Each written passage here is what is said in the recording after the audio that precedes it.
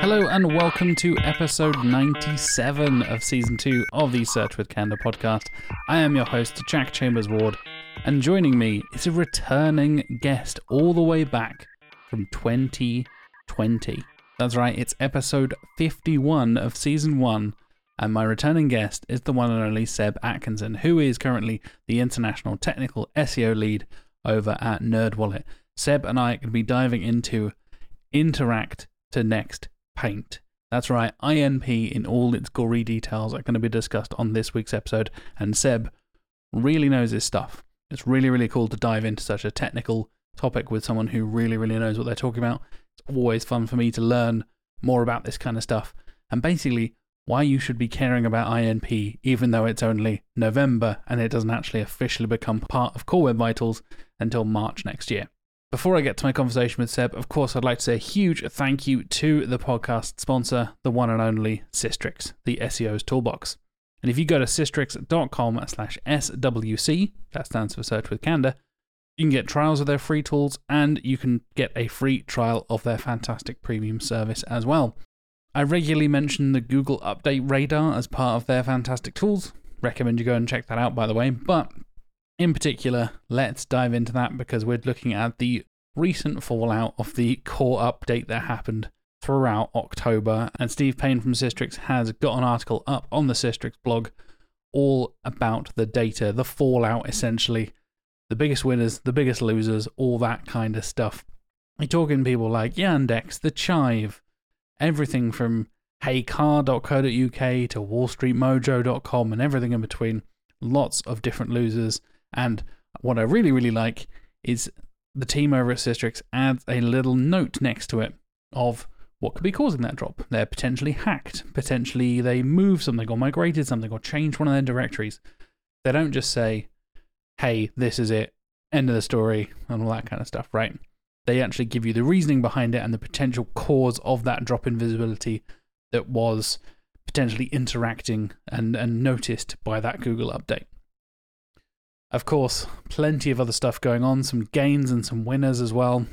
Some forum sites winning, kind of build upon the LinkedIn advice stuff we were talking about a little while ago. Mark and I brought up the AI-generated LinkedIn articles that are kind of been not in a great place, to be honest, in terms of visibility. Steve dives into that in a bit more detail. Also, typically, of course, see a bunch of dictionary sites in there as well. And how else do I say this? Unsurprisingly, if you're an SEO, right, and you're listening to this podcast and you're guessing what are the two domains that have gained the most visibility from these Google updates, I'm guessing you would be thinking Reddit and Quora, right? In terms of total percentage gain on their previous visibility, Reddit.com and Quora.com. I assume you've seen them a lot in the setups recently. I know we have. I know Mark and I have been talking about this a lot recently. And Sistrix's data confirms that. It's not just us being cynical old SEOs. It is actually true. Go to sistrix.com/blog. Go and read this article in full. It is a full breakdown of pretty much everything. And the fallout of the recent Google updates. If you've been affected by it, you might be able to pick through some data and understand why and how you've been affected by it here as well. Diving into Sistrix's visibility index and having a look at the overall bigger picture of stuff can really, really help fine-tune those details and give you a better picture of what's happening for you, your sites, and your clients as well. So like I said, go to sistrix.com/blog and check out the latest core update, review, and analysis from the Sistrix team.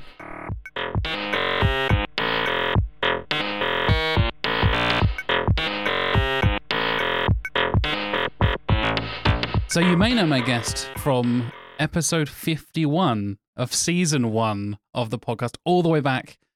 I think it was around about when the pandemic kicked in March 2020, which is terrifying to say, all of 3.5 years ago. You have more than 10 years of experience in search marketing. You've been a judge for both the UK Search Awards and the Global Search Awards, both UK and global, and you are currently the International Technical SEO Lead at NerdWallet. Welcome back to the show, Seb Atkinson. Thank you. Good to be back. I think this is probably the longest gap you've had between guests, I'm guessing? I think you're one of the few people who's been back at all. Like a lot of people, we've had a couple of people who have done like little guest spots and little like I've met them at Brighton SEO and interviewed them there and stuff like that. But a full double episode is a rare occasion. Search for Canada, and you've done a Mark and a Jack now as well. So you're like both hosts. Yeah, exactly. We'll just have to work out which one's your favourite afterwards. We will, but I don't know. It helps that you probably know Mark about 10 years longer than you've known me. But and he's a big inspiration, not just with SEO, but with hairstyle as well, which I've copied. I have got a lot more hair than both of you put together, yeah.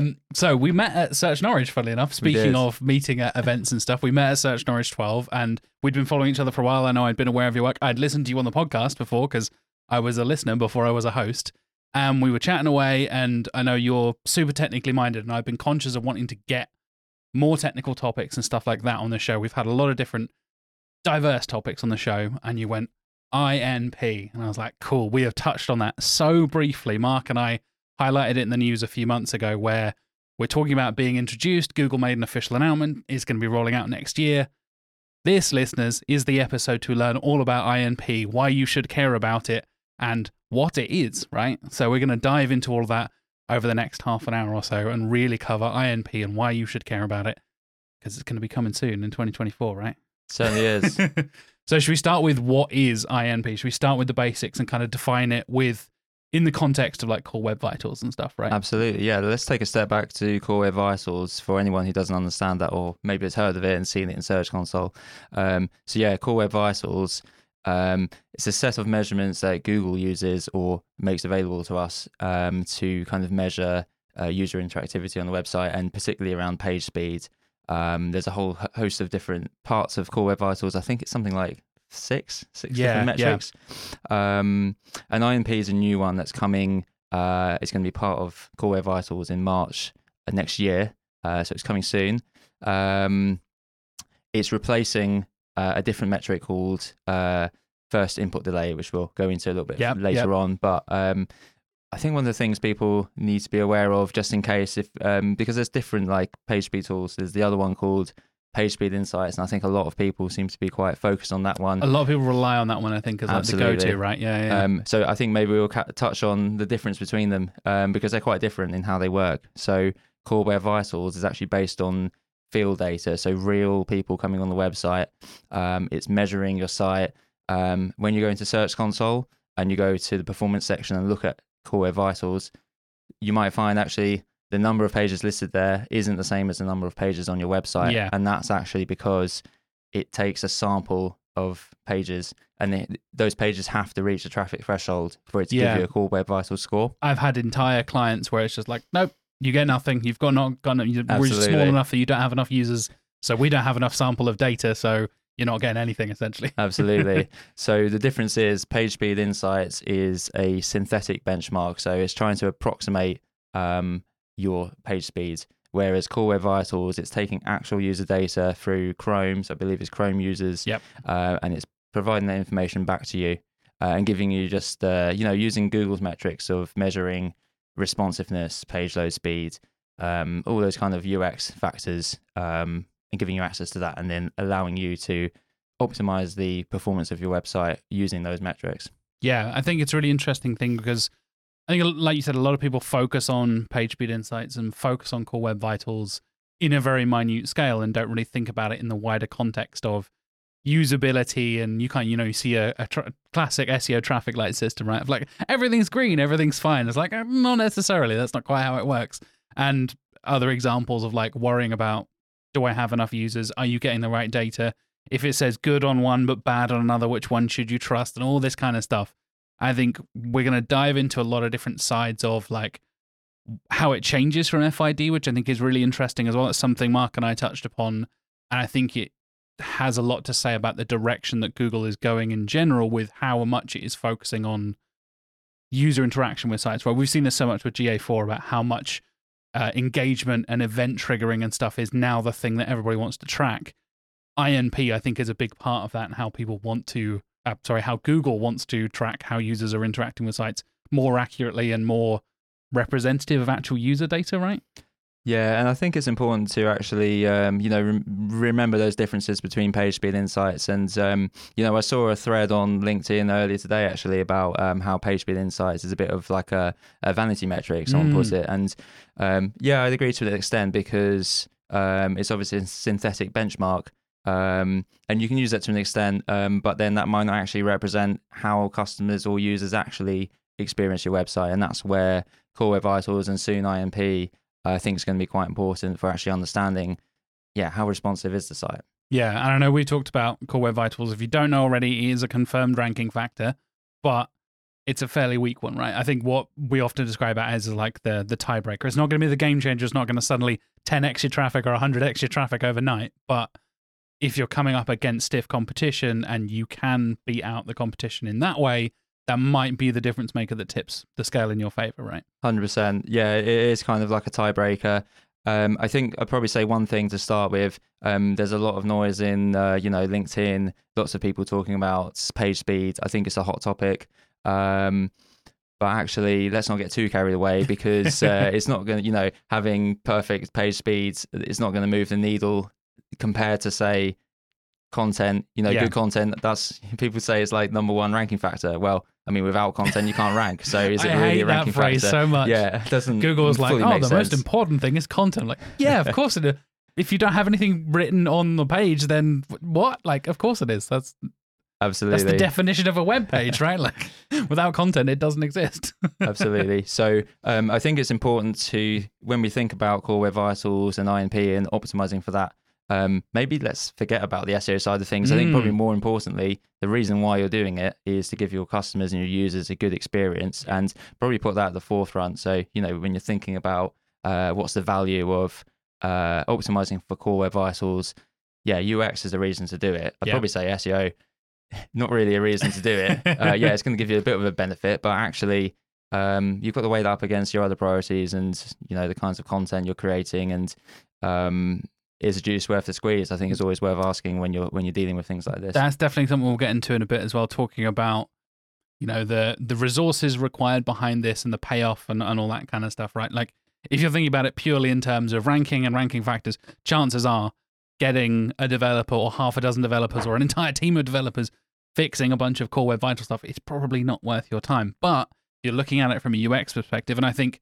a lot of the conversation that's been happening recently, I've seen it at a few different conferences and talks and even podcasts as well, how much SEO and UX are becoming more and more intertwined and related to each other, right? They're more important, and we need to stop thinking about them as two completely separate things. Like, just because it's not a ranking factor doesn't mean it can't be a beneficial experience for your site, for your client, for your users. And they are intrinsically linked because users are going to be on your site either way, right? So let's dive into the kind of timeline. You mentioned it's coming early next year. March 2024 is when Google's predicting. So when do we need to start about thinking about starting to optimize for it and start to think about having these conversations with our developers and stuff like that? Yeah, it's important. Important to think about it right now, actually. So there's actually a stat that Google put out. They've got some, documentation on why they've implemented INP. So the stat is 93% of websites have good first input delay scores, and remember that's the old metric that they're currently using. However, based on the data they have at the moment, only 65% of sites that they look at has good INP scores. That's a pretty big difference. Absolutely. It's 93 to 65 is it's not like 5 or 10%, it's a nearly 30% difference. That's pretty significant. Absolutely. And that's why it's important to, start thinking about that, because those remaining sites that aren't meeting the mark, it likely means that there are some usability issues on the website. So it's definitely a good idea to start thinking about that and maybe putting that into a roadmap for Q1 if you think it's important. And remember, you can go into Search Console and it will show you if you've got groups of pages that aren't meeting the mark in terms of INP. So you can get that data already. Google, to me, I think a lot of people say the fact that Google's making that available, and it's actually, Google announced INP was coming back in, I think it was April 22. Yeah. So it's been around for a bit of time as an experimental feature. The fact that Google are pushing it and making that data available, a lot of people are saying that's kind of showing how important it is, the fact that they want sites to be successful. Yeah.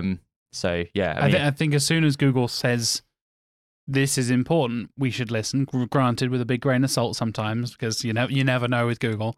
But when they build up on this sort of stuff, and especially when they give you cold hard data to go with that thing before it's even officially launched, that's a clear sign that it's going to be something that we should be thinking about and considering and trying to kind of get ahead of the curve, right? And rather than waiting like, oh, it launched in March, so I'm going to worry about this in April, chances are you're going to be behind, especially if you're in a big competitive niche and working on sites where this is going to be the tiebreaker for a big kind of thing like this. And when it comes to sites that have millions and millions of users, if our listeners are working on big client sites and working in-house and stuff like that, that can be a huge difference between getting what is now, a 4-month lead and being a month behind. It's like a massive, massive difference. 100%. I think also just there's been so many studies that link, responsive experiences and fast page load speeds with, better conversion rates. I remember, 2015, I think there was a KISS metric stat that I always use to my clients. So it's been something that's been known for a while that customers want fast and responsive websites. So, think about the potential benefits for a conversion rate point of view. A lot of people are talking about it from that perspective. So I think, like I said, with UX and stuff, and that being such a key part of it, it's something I was talking to one of our e-commerce clients about the other day, was like thinking about the actual user, like how they are moving around on the site, how are they navigating, are they using internal links, are they using the breadcrumbs, are they doing this sort of stuff, and what is the delay between those two? Is there a load difference between going through 2 steps of a breadcrumb, going back to the parent category, or just clicking on a parent category page? How much of a difference is those 2 extra clicks? Is that a 5-second difference? Is that, if it's a 10-second difference, you're in trouble. Like, that's going to make a huge, huge difference. And I was experiencing something with my wife the other day where she was trying to click on something. I think it was an Instagram ad that was taking her to Chrome on her phone, and it just took forever. And I was like, I tried to load it, and it did the same thing just by typing in the URL. I was like, this is unusable. And I know we talk about, in a sec, we'll talk about like milliseconds and all this kind of stuff, measuring very small measurements, but it can make a huge difference. And I know, again, my wife does not work in SEO. She has no context for UX. She does not work in tech at all. But it's user experiences, right? It is the difference between getting that sale and somebody maybe never ever coming back to your site and being like, oh, I had such a frustrating time on Jack's site the other day, I'm never buying from them again. Or a loyal customer that will buy from you for the next 5 years. Absolutely. And thinking back to that KISS metric stat, if I can still remember it, I think it was something like, if you have to wait over 2 seconds, then 40% of customers will just leave. There you go. So yeah, and that was 2015 or something like that. It's going to be even worse now, or even more dramatic now, right? Is KISS metrics still around? I don't know. Yeah, I don't know. But... Shout out to KISS metrics if you are still out there. So let's talk about what it means and guess how it differs from first input delay. So get into defining INP, what it stands for, all that kind of stuff, and why we're changing from FID to INP. Absolutely. So yeah, maybe let's start with FID, first input delay, talk about that, and then why it's different and what the limitations were. So Google actually released a blog post on their development blog talking about FID. The limitations are quite well known. I think they're aware of it because they've put this post out. So first input delay, the clue's kind of in the name of that Core Web Vitals. It's only looking at the input delay of the first click a user will do on the website. So for example, then let's say I've loaded up a web page. I might click on an accordion. It's only looking at the input delay of me pressing the click. It's not actually looking at the entire length of time it takes for that accordion to then expand, and for that to go into the browser and be displayed to me as the user. So kind of not super reliable because it's only actually capturing part of that interaction, and of course also it's only capturing the very first interaction I do on the page. So they're the limitations, and obviously Google knows that you might be on the web page for some time. If you think about like a calculator or a tool or any page that's got a lot of interactivity, you could be on that page for, minutes. And making dozens and dozens of clicks, right? Yeah. And I think that's a huge thing where you stop and start on that first click. It doesn't tell you about the actual experience. I keep using the word user experience, but the journey that the customer is going through, or you as a user are going through, where you could be scrolling up and down, like you said, take an FAQ page, you're opening a bunch of accordions, or maybe there's a YouTube video that you're going to watch. There's a bunch of other stuff that is interactable, calculators and different infographics and stuff like that. You're not taking into account so much of the data, and because you're dealing with a web page that loads, you're going to spend most of your time after it loads, right? Like 90% of a user's time on a page is spent after it loads, because of course it is. Like that seems so like intuitive when you say it out loud, but actually thinking about it, it is mad that you just measure that initial click and nothing after that, because so much of a user's experience on a website, 90% of it is after that first click. So you're really only getting a tiny little sliver of that data, right? That's it. And that's not super useful for marketers, because obviously you're just not capturing the whole experience. You might think that your site's doing well. I think that stat we talked about, 93% of sites had good FID metrics, but now only 65% have good INP metrics. And obviously we'll come into that in a moment and why it's better. But it kind of, that disparity between the metrics kind of shows FID, was it actually a good metric? Yeah. Obviously Google's come up with something better now. So shall we drill into that? Absolutely. Let's dive in. So INP, interaction to next paint. So there's a few differences. So first of all, instead of just looking at the first interaction, so the first accordion I click on the web page, it's looking at all the interactions across the entire life cycle of the page. And then the other part of that acronym, next paint, that's quite important as well, because what that means is INP is actually looking at the entire process of that interaction. So remember, with first input delay, it only looked at the first part of the interaction. It's now looking at the subsequent parts. So there's the input delay, there's the event handler, so that's the in the back end responding to that click, and then actually that following through to painting the front end. So that, for example, that frame, think about it on a computer, I guess, when you have your next frame of a computer game, kind of like that, generating the next frame. So it's looking at the entire life cycle of an interaction across the entire life cycle of the page itself. So much more reliable, and just a clearer picture of what's going on the website. I think that's the key thing, right? It's giving you the full picture. Like, I think using the frame or like a painting is a really good way of thinking about it. Like the way old CRT monitors, yes, I'm old enough to remember CRT monitors, listeners, where it literally scrolls across and like creates it. Or you had an old modem back in the day, back in the olden days, again, listeners, where an image would take like 30 seconds to load, or a minute or 5 minutes to load. And now we just kind of get stuff instantly. We're so used to that.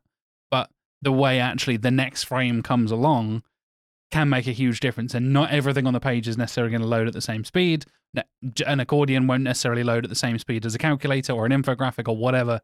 So actually getting that full picture of the entire responsiveness throughout the page lifecycle is a much better and much more accurate representation of what the user is actually experiencing throughout that period, right? Absolutely.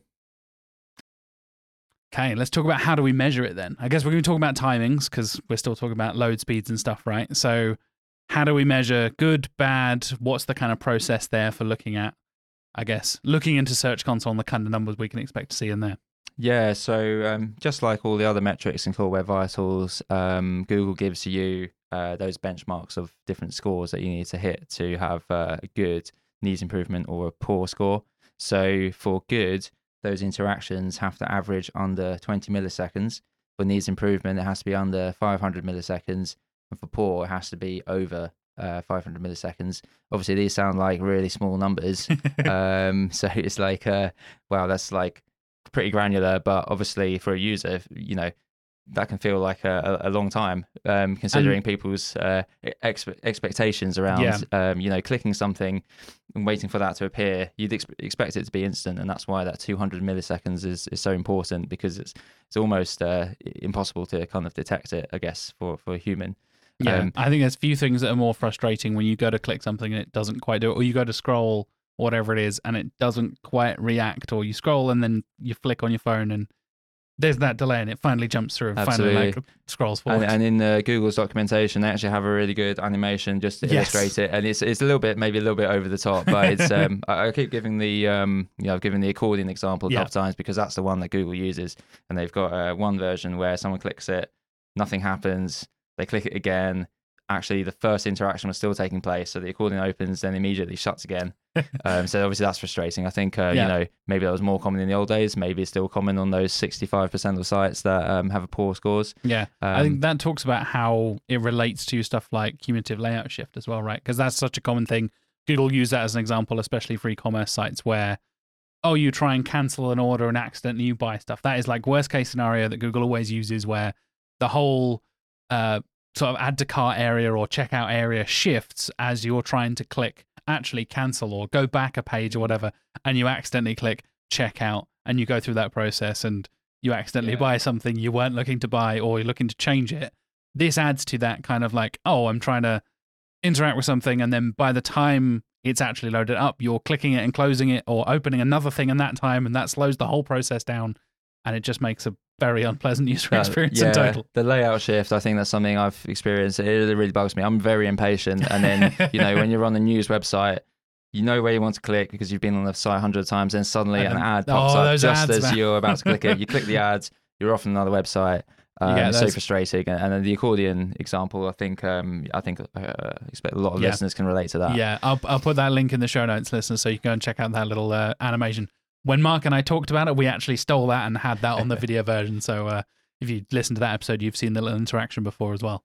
Okay, so we got 500 milliseconds as kind of the borderline of poor, essentially. Then 200 milliseconds is good. What kind of things affect this kind of stuff? What causes those latencies, and how can we think about that in terms of the processing time and the delay behind it? Yeah, absolutely. Well, first of all, before we move on to that, in terms of the metrics, I think it's probably just worth saying those metrics exclude those, the outliers, so above the 75th percentile. I'm not very good with maths, so I think is it below or above? I'm not sure. But basically, it will, filter out those, you think about like your users might be up a mountain with 2G, if that still exists. They're struggling to get the page load. So those will be filtered out. So the idea is the metrics represent the vast majority of your users. So I think that would speak to it being a reliable metric to use. I remember hearing it was based on there's a particular like standard of phone and a connection that is 3G something that was like the global average of like internet load speeds, essentially. Because like you said, you could be up a mountain or be in like an incredibly fast, somewhere like Korea, who has like some of the fastest internet in the world, or like even like developing countries are now getting faster and faster internet, but are relying on things like 3G, 4G, rather than there's no infrastructure there to have like wired internet and stuff like that. So and that might be one of those page speed insights metrics where it's simulated like that. Yeah. And let's also remember that this is real users. So, exactly. Yeah. Thinking about like, are your users, in a rural setting? Are they in countries where the internet infrastructure is not very good? That kind of gets reflected in this data because it's real. So that's why it's useful. I can literally travel like 7 miles north to go and visit my parents in North Norfolk, and it is game changing going from living here in Norwich to out in the middle of nowhere in North Norfolk, and it drops from like 50, 60 megabits per second to like 4. And that can make a huge, huge difference in terms of loading things and just doing basic browsing and basic internet interactions, essentially. So let's get into what kind of factors affect this latency. Yeah, absolutely. So I think thinking back to what is INP, we talked about the input delay. So that was something that FID already used. So that can add delay because that's already a factor. And I guess based on the 93% of sites that already have that nailed, it's potentially the case that many listeners will already have that sorted out. Yeah. So the other things that that the metric looks at is the processing time. So again, let's say I've clicked on the accordion. There's a bit of processing time for that interaction to kind of go back and then be acted upon. So that's something that adds a bit of delay. And then after that, there's potential for the what we call like the presentation delay. So that's the time it takes for the browser to then give you the next frame of that interaction. And that's at the point at when the metric stops recording, if you kind of consider it like that. So all three of those things, they're all the areas where you might experience that latency. All of that adds up to give you a score, hopefully under 200 milliseconds, if not 500, or if it's if it's more than that, then check your search console, make sure it's not too much. If it is too much, going back on what I said earlier, I think that's probably something you need to think about as something you should do.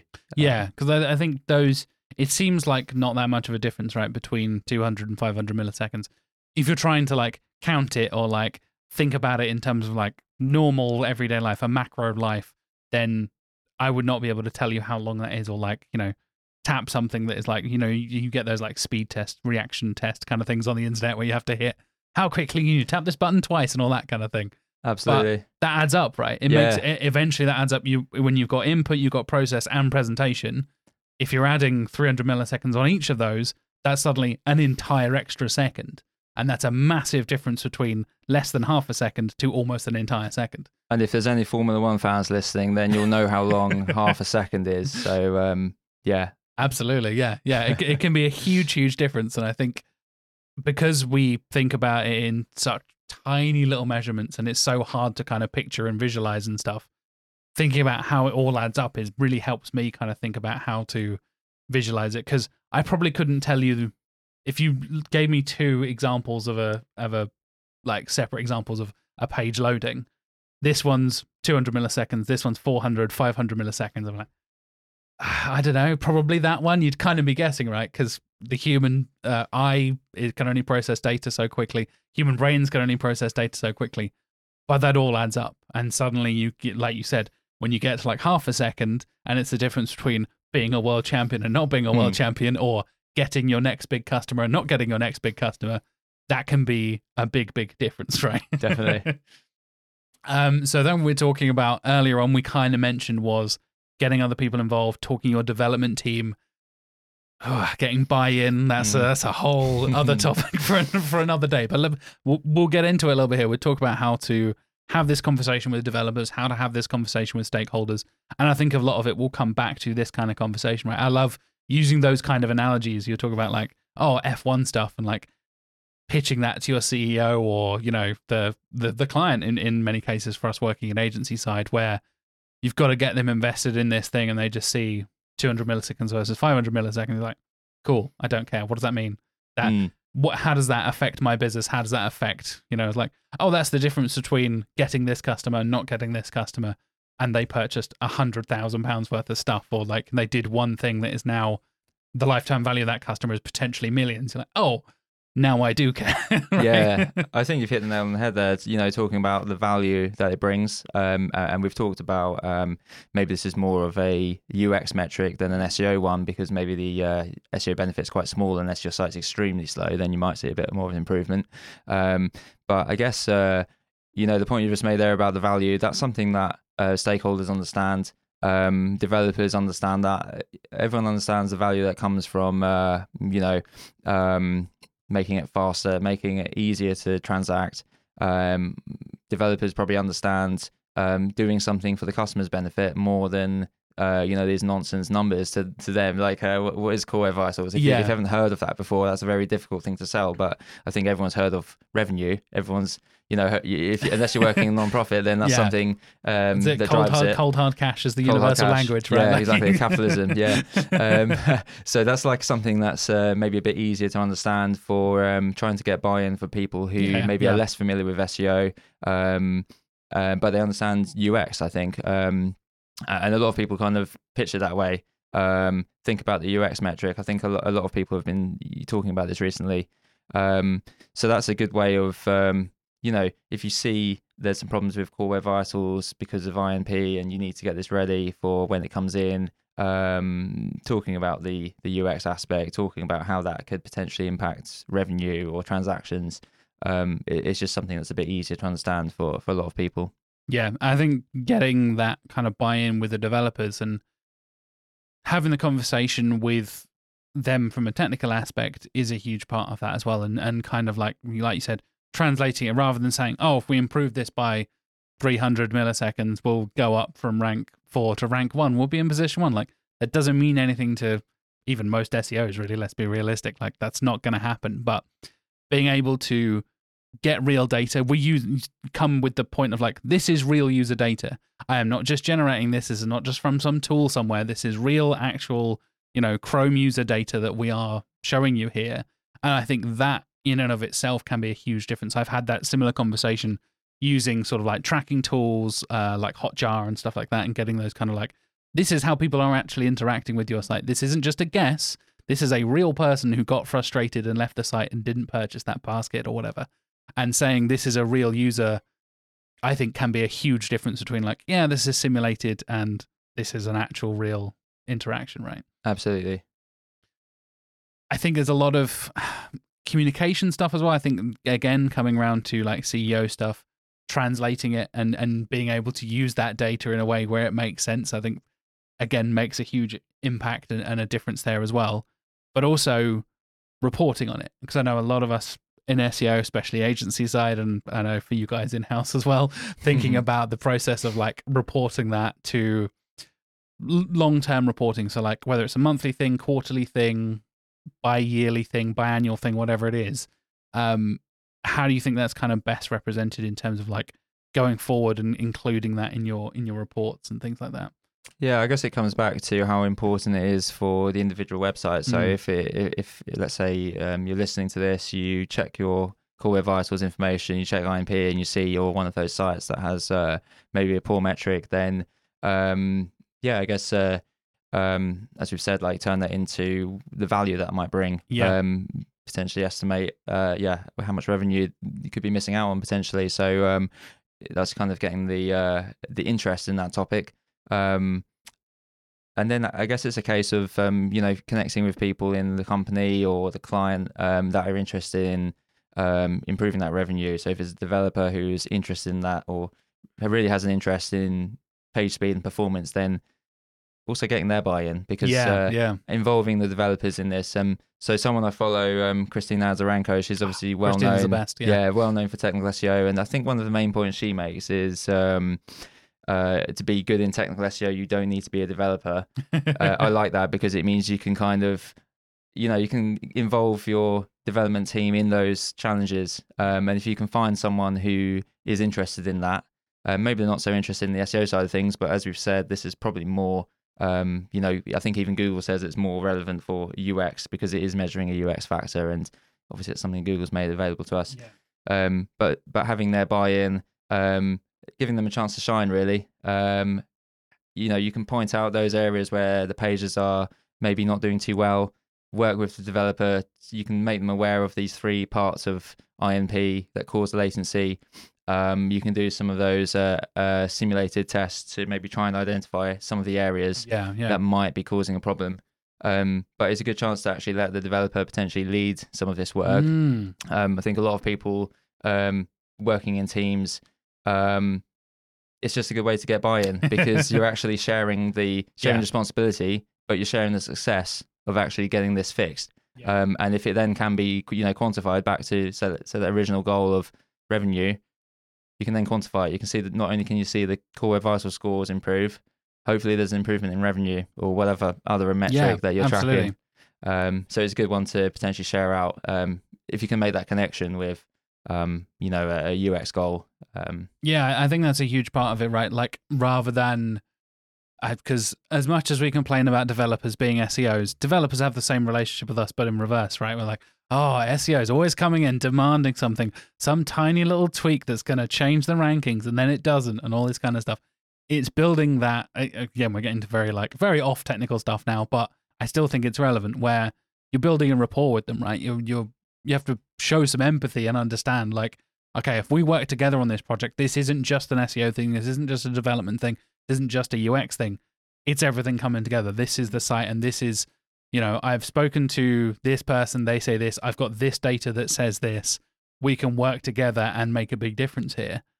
That is a huge difference between like, hey, can you do this thing for me? Like approaching it in a way where we are working together on this thing and it is a mutual goal. You'd hope that would kind of be the case in a company anyway, but that's not always the case. Yeah. And the tensions between SEOs and developers, I think, are always present in any office or any agency. And one of the things I've heard about, developer relationships is, I guess some people, these are stories I've heard, some people make the mistake as an SEO of just continually coming to a developer with fixes. It's like, okay, we need to fix this. Okay, now we need to look at, INP, fix a problem. Okay, now we need to look at this. But how is that going to motivate the developer to actually work on it when actually maybe a good approach is to, share that work with them, think about, I think one of the phrases I said earlier on was, is the juice worth the squeeze? So really exactly. like thinking about that. And not bombarding your developer with too many requests, because actually they still have to balance all your SEO requests against everything else, because let's not forget they're going to be working on all sorts of other projects that aren't SEO. We mentioned like, there's interactive elements to the site.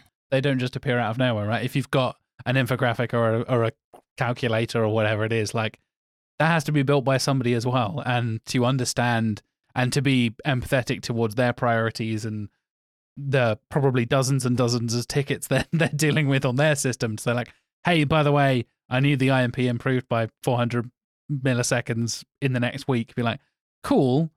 Is that juice worth the squeeze? How high priority really is this? And how can you work with them to understand where that fits in their queue, in their sprint, right?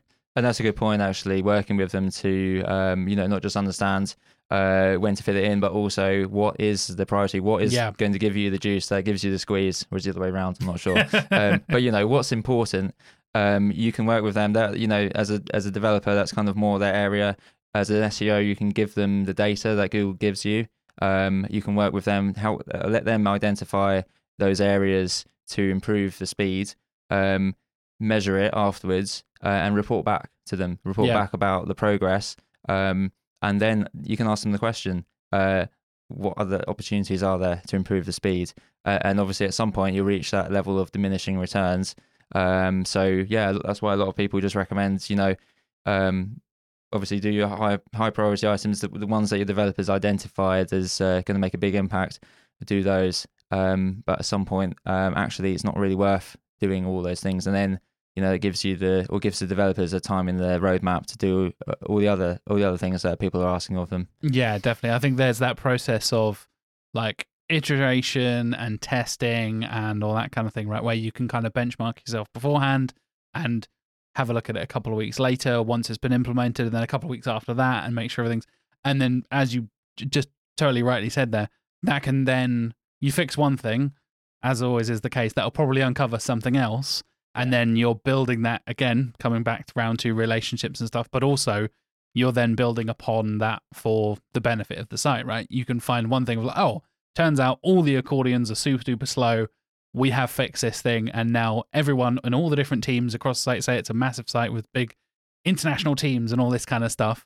Suddenly, everyone has this fix that they can now implement across the different teams, and all the accordions are now working much better. And, the international team is working the same as the domestic team, and everything's all working together. So you all benefit from that. And coming back and testing that and rechecking it and getting other people's opinions, and kind of like new users are going to be coming to the site all the time. You're always adding new stuff, especially if you're adding new things that are going to be interactive. You need to be able to test and check that as you go, right? And make sure you're aware of the changes you're making and the benefits and potential, I guess, kind of holding back it can do to the site as well.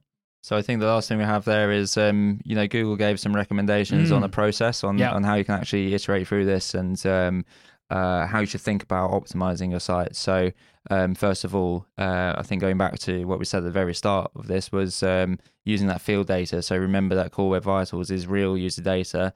It's reached a threshold to make sure it's reasonably reliable. You can then verify that with lab data. So using Lighthouse, the PageSpeed Insights tool that is, and that helps you kind of identify those issues that might exist. Obviously, working with a developer, you can then drill down into that. You can use their expertise, definitely leverage their expertise to identify those aspects and like what groups of pages are affected. Eliminate those factors that cause the delays. You can then make the changes. You can verify it with your lab data, but then crucially, going back to Core Web Vitals and looking at that improvement with field data. And obviously, it takes a bit of time for that to filter through because, as I said, it needs to be reached a certain threshold. Yeah. I think that's a key point to really mention. Like, don't expect this to shift overnight, right? And suddenly, you might see the improvement yourself on the site as you're clicking around and doing your own tests or getting other members of the team.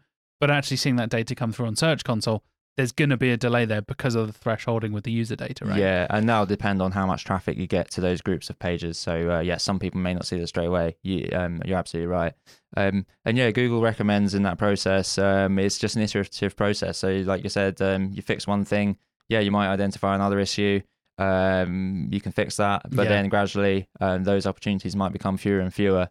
So I think a big takeaway there is, Google's recommendation, follow this iterative process. And build that culture of testing and learning. That's a key part of what they recommend. I think that's a good lesson for SEO in general, right? Yeah. Testing and learning, and probably for everything, not just SEO. Yeah, that's true. Yeah, life in general. Always do testing. If you can A/B test your life, go and A/B test your life. If you want to hear more about SEO testing, funnily enough, I did an episode of that with Ryan Jones a few months ago, so go and check that out, listeners. I'll put links for everything, including the Google official announcement and recommendations and all that kind of stuff for INP in the show notes, so please do go and check that out. Thank you for joining me, Seb. It's been an absolute pleasure. Yeah. How can people follow you on the internet? We will follow you across LinkedIn, Twitter, all that kind of stuff, and keep up with what you're up to. Mainly LinkedIn. I do have a Twitter account, but I realised actually one of my last tweets was when I was last in the studio. That was a while ago. That was before anyone had heard of the word furlough and lockdown. So LinkedIn's the place to catch me, and then I've got a website, sebatkinson.com. To be honest, it's quite bare bones. So LinkedIn probably. How's your INP on sebatkinson.com doing? No comment. I don't think I get enough users actually. So let's not worry too much about that one. We won't worry about that one too much. Awesome. Thank you, man. Thanks so much.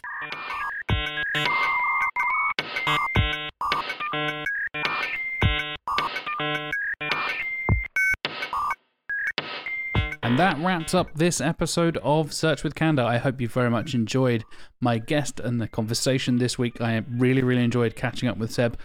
I think I mentioned it in the episode. I talked about how we met at Search Norwich for the first time, but I'd heard a lot about him. I know he's worked with Brendan, our head of SEO, and worked with Mark, our SEO director, before as well, and is very well regarded in the industry as somebody who knows their stuff.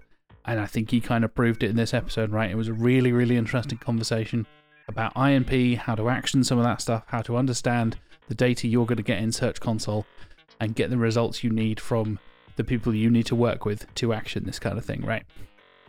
Thank you so much for listening. I'll be back next week. We have a slew of guests and specials coming up throughout the rest of the year. We're pretty much ready to finish off the year, getting up closer to episode 100. Next week's episode will be Mark and I doing a recap of all the latest SEO news and all that kind of stuff.